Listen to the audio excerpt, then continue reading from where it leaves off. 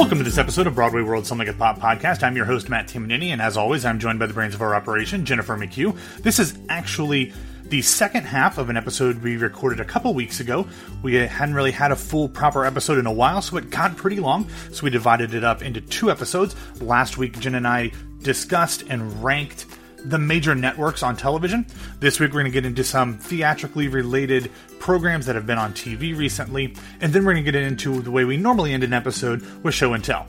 One caveat, however, we recorded this episode on November 5th, pre-election, and now listening to this episode, I don't feel comfortable emotionally sharing my show and tell, so we're just going to skip over that. Jen has a good one, though, that'll hopefully make up for it. I'm sorry, I'm just too emotionally fragile to go there. Anyway, let's dive right in. Okay, we mentioned this show a couple times in our discussions of networks, even though it's not on any of the networks, but basically, we can't get into a conversation about television right now without talking about what, in my mind, is the high water mark for television excellence, and that is Sundance TV's Rectify. Its fourth and final season kicked off last month, and the first two episodes that have already aired are very different from each other, mainly in terms of who they focused on, but they were both incredibly powerful. The first episode of Rectify's fourth and final season focused just on Daniel living in Nashville at the new Canaan house, which after he agreed to a plea deal, he was told that he couldn't live in either the county or the state anymore, so he had to move out of town. The second episode looked back on his family in Polly and how they were doing since he left. Jen, you did a great description of it earlier when you talked about other shows need to have all these exciting explosions and twists and turns because those audiences can't take the quiet subtlety of Rectify. And that's exactly what it was. There was a scene in this most recent episode where Teddy was talking to his stepmother, who you remember in the first season, he called Mom. And then she asked him not to call her Mom anymore in front of Daniel. And he hasn't called her Mom since. He's called her Janet ever since. They were sitting there in the kitchen. She was baking a cake. They were trying so hard to get back to what they used to have. And I wanted nothing more than for Teddy to call her Mom. And it was painful. And there was like maybe 20 words in the entire, 3, 4, 5 minute scene spoken. And it was just brilliant, moving, heartbreaking television. And as weird it is to say this, brilliant, moving, heartbreaking television is still somehow heartwarming and cathartic. They are just doing an incredible job with their final season of television. Yeah, and I think from what you said, how it's different, and I'm starting to think, and I don't know if this is intentional, that the way it's going is that the series is starting to show that Daniel is going to be okay, but his family might be irreparably damaged. And that's interesting. That's interesting after those first two episodes. That's a really good point. So Daniel, in his first episode, is trying to adjust to life, and he doesn't have his family around, which I'm starting to think it's better. It's better for him to not be around his family. He has a job. He's in this rehab halfway house. He's meeting people. And I think in the long run, it's a good idea. And the only time he seemed to really stumble was when he found out his mom was going to come visit him. So this is just my theory. I could be completely wrong. But also another thing is that when he was talking to the man at the halfway house and he told him he can't remember whether he did commit the crime or not, he finally asked him, do you want to remember? It's up to him to figure it out. And I wonder if that's what this season's going to be about, is if he can live his life not knowing whether he did it or not, or whether he wants to figure out once and for all if he actually is guilty of this crime. Yeah, that's a really interesting thought. I don't know. It's almost like I don't know. That's a really interesting, and that's the thing that's talking about Rectify is almost as difficult as watching it, is because it so upsets the apple cart of what television dramas are. In these other shows, you kind of know that even if there's a twist, you kind of know where you're going. With Rectify, you just don't. But I definitely think that you're right in terms of Daniel is finding a way to live with his life, whether he knows it or not. The fact that he's got a job, he's still super weird and an outsider at work. He's an outsider in his own halfway house, which we've seen can cause problems. But he's starting to find people. He, you know, the Chloe, the artist who's on Masters of Sex as well. He's, you know, starting to find a community of his own. And I think that everyone back in Paulie and his family wants him to get back to a real life. But we see that his mother, Janet, is depressed. Amantha is still, like she said it in the episode, she said, I'm too old to be this poor.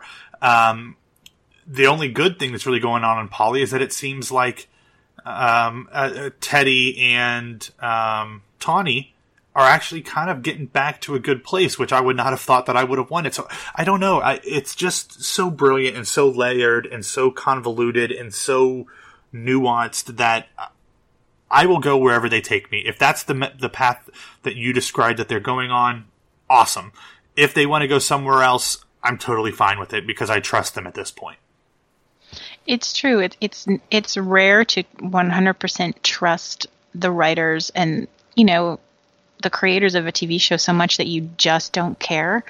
And I felt that way about Breaking Bad. And I know you don't watch that, and I'm still horrified. But that was the same kind of thing. Like, wherever you take me on this, I'm okay with. It's fine. Whereas I think you tend to get a little possessive at certain TV shows. You know, people did that with Lost, and people did that with Twin Peaks. Like, well, I don't like the way it's going. Well, it's not really up to you. So you can stop watching. But yeah. With this, I just don't care where it goes because it's always correct. Always. Yeah. And I will say, we mentioned Abigail Spencer, who is the lead on the TV show Timeless on NBC. She plays Amantha Holden, Daniel's sister. And we'd be remiss if we didn't also mention that Clayne Crawford, who plays Teddy, Daniel's stepbrother, is the lead on the new Lethal Weapon show, which, Jen, you and I were both shocked that we both enjoyed. Very true. And talk about playing a different character. I mean, he is becoming slowly one of my favorite actors because he just does it all. I just also saw speaking of watching random TV movies, I was watching A Walk to Remember, and he played like a teenage punk in that. Really? I was like, oh my God, he is everywhere. I will, since we're throwing out random references here, J. Smith Cameron, who plays Daniel's mother, she was just cast in a revival of a Tracy Letts play off-Broadway. She's going to co-star opposite Tony Winter Reed Birney. But I did not know. Do you know who J. Smith Cameron is married to in real life, Jen? I think you told me, but I don't remember. I don't think maybe I did tell you. I don't know if I did or not. But she is married to playwright and screenwriter Kenneth Lonergan, who has written such movies as The Gangs of New York, the Analyze This movies. He wrote and directed Manchester by the Sea, which is getting a ton of Oscar buzz this year. So wrote This Is Our Youth, which was a Pulitzer nominated off-Broadway play. So he's a legit theater and film auteur, and I had no idea they were married until this week. So yeah. Fun times all around in the Rectify house. So I will just say that if you have not seen Rectify, there's 22 episodes in the first 3 seasons combined, and then there's just 8 in the final season. You have plenty of time to watch all 22 and then watch the final 8. It is so worth it to catch up on this.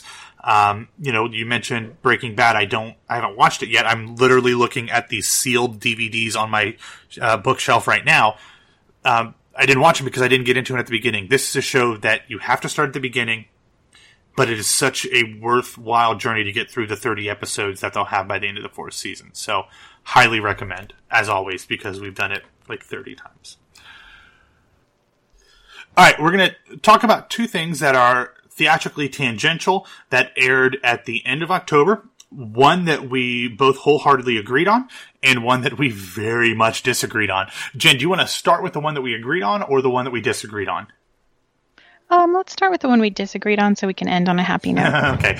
The one we disagreed on was Fox's remake of the Rocky Horror Picture Show, completely unnecessarily subtitled Let's Do the Time Warp Again. It starred Laverne Cox as Dr. Frankenfurter, Victoria Justice and Ryan McCartan as Brad and Janet. It also had such stars as Adam Lambert, Christina Milian, Annalee Ashford, Reeve Carney, of course, Ben Vereen, and the great Tim Curry as the criminologist narrator as well. Jen, I wrote a review for this where I basically said that it was a disappointing exercise in futility that was undermined by the fact that it played things way too safe for Rocky Horror, even though it was on network television. I thought that most of the performances were not awful, but not necessarily good. I didn't hate it. I didn't love it. I was kind of in the middle, but I thought it was an underwhelming missed opportunity. Sorry. So I take it that's not what you thought. No, I enjoyed it a lot. Watched it with a group of people. We're all Rocky Horror fans, and I thought they did a really good job. I didn't like Magenta. I just didn't think that Christina Milian kind of got it. I thought Reeve Carney was great. I would love to see him live. Reeve Carney is, let's be honest, he's turned out to be great in everything. Like, he was a really phenomenal find on Penny Dreadful. He obviously played Spider-Man in Spider-Man Turn Off the Dark on Broadway, but I mean, like, he turned out to be a really strong, subtle asset to Penny Dreadful. So when he was cast as Riff Raff, I thought that was perfect, and I thought he was definitely one of the stronger aspects of I loved him, and I really, really loved Annalee Ashford as Columbia. Mm-hmm. I thought it was a different take on Columbia, kind of like more of a badass instead of this weak little girly girl. Yes. And I really enjoyed her interpretation of that. But I don't have any complaints. You know, I think they did their version of it. It was good. Of course it's going to be tame. It's Fox. If it was on stage, it would be more raunchy, and that's what's great about Rocky Horror. But I didn't have those expectations going in. So I just enjoyed it, and I'm not going to apologize for it. No, you don't have to. As you've said before, you like what you like, and we want people to like everything they watch. So that's great. I want to talk about two things, though. I was surprised. You said you weren't surprised that it was severely tamed down. I know it would be tamed down a little bit, especially because we saw press shots of Rocky wearing gym shorts, gold lame gym shorts. So I was surprised by that. But considering what we said about Fox earlier, that they are kind of the risque network in terms of broadcasting network, I thought this was incredibly against type. I thought that they would try to push the envelope like they do on a lot of their shows. And I felt like they didn't. So I just thought that was odd. The other thing I want to talk about is you obviously enjoyed Laverne Cox. I did not. I thought she was terribly miscast. Not a fantastic singer. Her ballad at the end of the show was good. Everything else seemed completely unsuited for her. And she did this weird wannabe Katharine Hepburn accent that just wandered all over the place. Sometimes it was there, sometimes it wasn't. It was distracting and it was bizarre, and I did not have one good vibe from her. Not that you're supposed to get necessarily good vibes from Frank, but that I thought was, it was a big miss, even though I thought it was a pretty brilliant move in the first place. Yeah, I thought she was great. Didn't notice the accent at all. Really? Nope, never once. And the other thing is if you think it was tame, and I'm not saying anything against you, but when it was written, the idea of this was shocking. And now it's not. This is not shocking right now. And so I feel like them taming it down a little and just normalizing it was a great move. How do you mean? Explain that. I mean, in 1970, when it was written, is it 1970? It was in the 70s. Yeah, the thought of a man dressing as a woman and marrying a man and then having this sexuality where, she will sleep with men and women and, encouraging people to find, their sexual awakening, that was shocking. It's not now. It's no big deal. And I think and I don't even know if it was intentional or not, but the way I read that was, this is pretty normal. It's just a Saturday night. And I just thought that was kind of cool. Huh. I hadn't thought about it like that. I don't know that I agree. I mean, I agree with what you're saying, that it's definitely normalized. I don't know that I think that it was intentional. I did not read that at all, that it was intentional, but that is an interesting perspective to look at it with. I will just say that I've seen two stage versions of the show in the past 3 years. One literally the week before this movie aired. they still find ways to make this show, despite the gender identity and sexual orientation issues, much more acceptable now than they were 4 decades ago. They still find a way to make it body and boundary pushing nonetheless. But I take your perspective on it because you are much more of a Rocky Horror fan than I am. Unless there's a really great concept or a really great cast, I don't feel like I ever need to see it because there's way too much interaction with the audience, so I don't enjoy that at all. But as someone who likes it a lot more than I do, I take that under advisement. All right, so the one thing that we did agree on, and there's no shock in this one, that Jen loved the PBS documentary Hamilton's America. You knew Jen was going to love it pretty much right off the bat, unless it was a complete disaster, and then she would hate it because it sullied the good name of Hamilton. But Jen, you were surprised that I enjoyed it as well. I thought it was a brilliant film. Obviously, it's not about Hamilton, the show specifically. It's about the intersection of Alexander Hamilton's life and the show itself and how they both inform the America that we live in now. So I thought that it was done incredibly well. I thought that it was worthy of the boundary-breaking subject of which it was based. And I think that this is going to be one of those documentaries that is shown in both history and theater classes from grade school to high school to college for generations to come. Yeah, it was good. You're the one who wanted to talk about this, and all you got is, yeah, it was good. Well, I loved it. I think I most enjoyed the footage of the actors going to these historical places, seeing David and Anthony and Oak and Leslie walking around the battlefield, and even them discovering, like, when he's saying retreat, they had to run 3 miles, for them to have that realization, like, oh, these were crazy soldiers. And for Chris Jackson to take the tour of Mount Vernon and to see the slave quarters, about this man that's revered. And I just thought some of the things they were saying were very powerful, that he plays him but doesn't apologize for him, but also doesn't make excuses for him. And David, I thought, had the best line when he said, Thomas Jefferson did all these great things, but also he sucks. And he's right. All these people were so flawed and had so many bad qualities, but they still created the country. So it's this weird mixture of feelings of respect and disgust that you have to portray. And I loved seeing that and how much into their characters they went. And I was a puddle when Chris Jackson sang One Last Time at the White House with Obama in its silhouette and him standing in front of a portrait of George Washington. And it was so emotional. And I just thought it was brilliant. I was so happy for them. Yeah, they need some success. Yeah, seriously. This whole year hasn't been incredibly well timed and planned. And, they've now got tracks being released for the Hamilton mixtape. I think the PR and scheduling releases for this entire enterprise have been fantastic, dating back to the days of the Public. They've timed everything perfectly. They had a cast recording, then they had the book, then they had the documentary, then they had the mixtape. They are doing everything perfectly right, including throwing in the Chicago company and then the tour and then London. They've planned this out perfectly to get the maximum long-term, widespread exposure that you have to make something a cultural phenomenon, which they have clearly done. All right, per the usual, we're going to close up the show with a little bit of show and tell, where Jen and I auditorially show you something and tell you why it's important. Okay, Jen, what do you got? Well, I will keep with the Hamilton theme in my life and of this podcast. As Matt quickly mentioned before, the latest marketing plea in the Hamilton phenomena is the Hamilton mixtape that we have been hearing about for years. This was literally what Hamilton was supposed to be. It was supposed to be a mixtape before they realized it could be a show. So this is a big deal.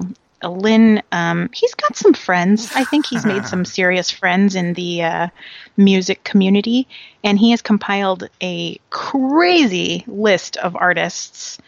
Lin has assembled this insane group of people to do a reimagining of songs from the show, and including The Roots, Nas, Usher, Sia, Regina Spektor, Kelly Clarkson, Alicia Keys, Jimmy Fallon, can't wait to hear that, Ashanti, Ja Rule, Wiz Khalifa, John Legend. It's Chance the Rapper. Like, it's crazy. So he finally released, we're going to do a pre-sale, and then it'll be out on December 2nd. In the middle of the night, as he's living in London the other day, he decides to drop 2 tracks. Oh my God, did Jen fly out of her bed. So he released It's Quiet Uptown by Kelly Clarkson, and he released a new version of My Shot featuring Busta Rhymes. And I would like to play a little of that for you because it is not the song from the show. It is the melody and the chorus from the show, but with new verses. I will say that it's The Roots featuring Busta Rhymes, Joel Ortiz, and Nate Roos, and it's subtitled The Rise Up Remix. Hit it. Take it or leave it. I said I'm not throwing away my shot. I said I'm not throwing away my shot. Yo, I'm just like my country. I'm young, scrappy, and hungry, and I'm not throwing away my shot. I said I'm not throwing away my shot. No, I'm not throwing away my shot. Yo, I'm just like my country. I'm young, scrappy, and hungry, and I'm not throwing away my shot. Rise up. If you're living on your knees, you rise up. Tell your brother that he's got to rise up. So, as you can see, I am very excited for December 2nd. Pre-order has been set. It's Quiet Uptown is really good. I'm not sure how I feel about pop voices singing Broadway. I've always had an issue with that. So it's a little weird. It's a little different because I feel like Kelly Clarkson's voice is so big and powerful, and the arrangement is kind of really kind of hard hitting that it kind of seems like the antithesis of what It's Quiet Uptown should be, but Kelly Clarkson has a phenomenal voice, so I mean, it's going to be good either way, but it just seemed odd to me. The arrangement, not her. I'm sure she could have sang it in a more soothing, subtle way. I just thought the arrangement was a little unusual. It is, and that song's supposed to be so somber and heartbreaking, right. And it does feel a little too upbeat for the moment, but, it's not the show, it's a reimagining, so it's fine. All right, well, that's all we've got. Thanks for listening to this episode of Broadway World Some Like It Pop podcast. You can find all of our episodes on BroadwayWorld.com, and you can get new episodes on iTunes, Stitcher, and Google Play, so make sure to subscribe, download, and share the gift that is Some Like It Pop. Also, do our egos a favor and follow the show on Twitter at SLIP Podcast, and go over to iTunes or wherever you get your podcasts and rate and review us, please, and thank you. We invite you to get in touch with Jen and me and let us know your thoughts on the show's movies and topics that we discuss every week, and if you need more of me in your ear holes, check out Today on Broadway from Broadway Radio on iTunes, Stitcher, or BroadwayRadio.com. We will be back sometime soon with our next Listapalooza, counting down our top 10 favorite show tunes of all time. So until then, we'll see you around the Broadway world.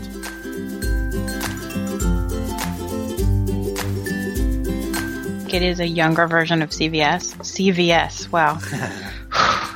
Not Dwayne Reed or Walgreens. CVS.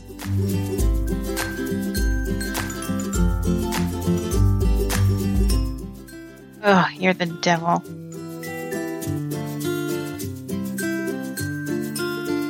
Did I mention the name of the show already? I don't remember. I don't either.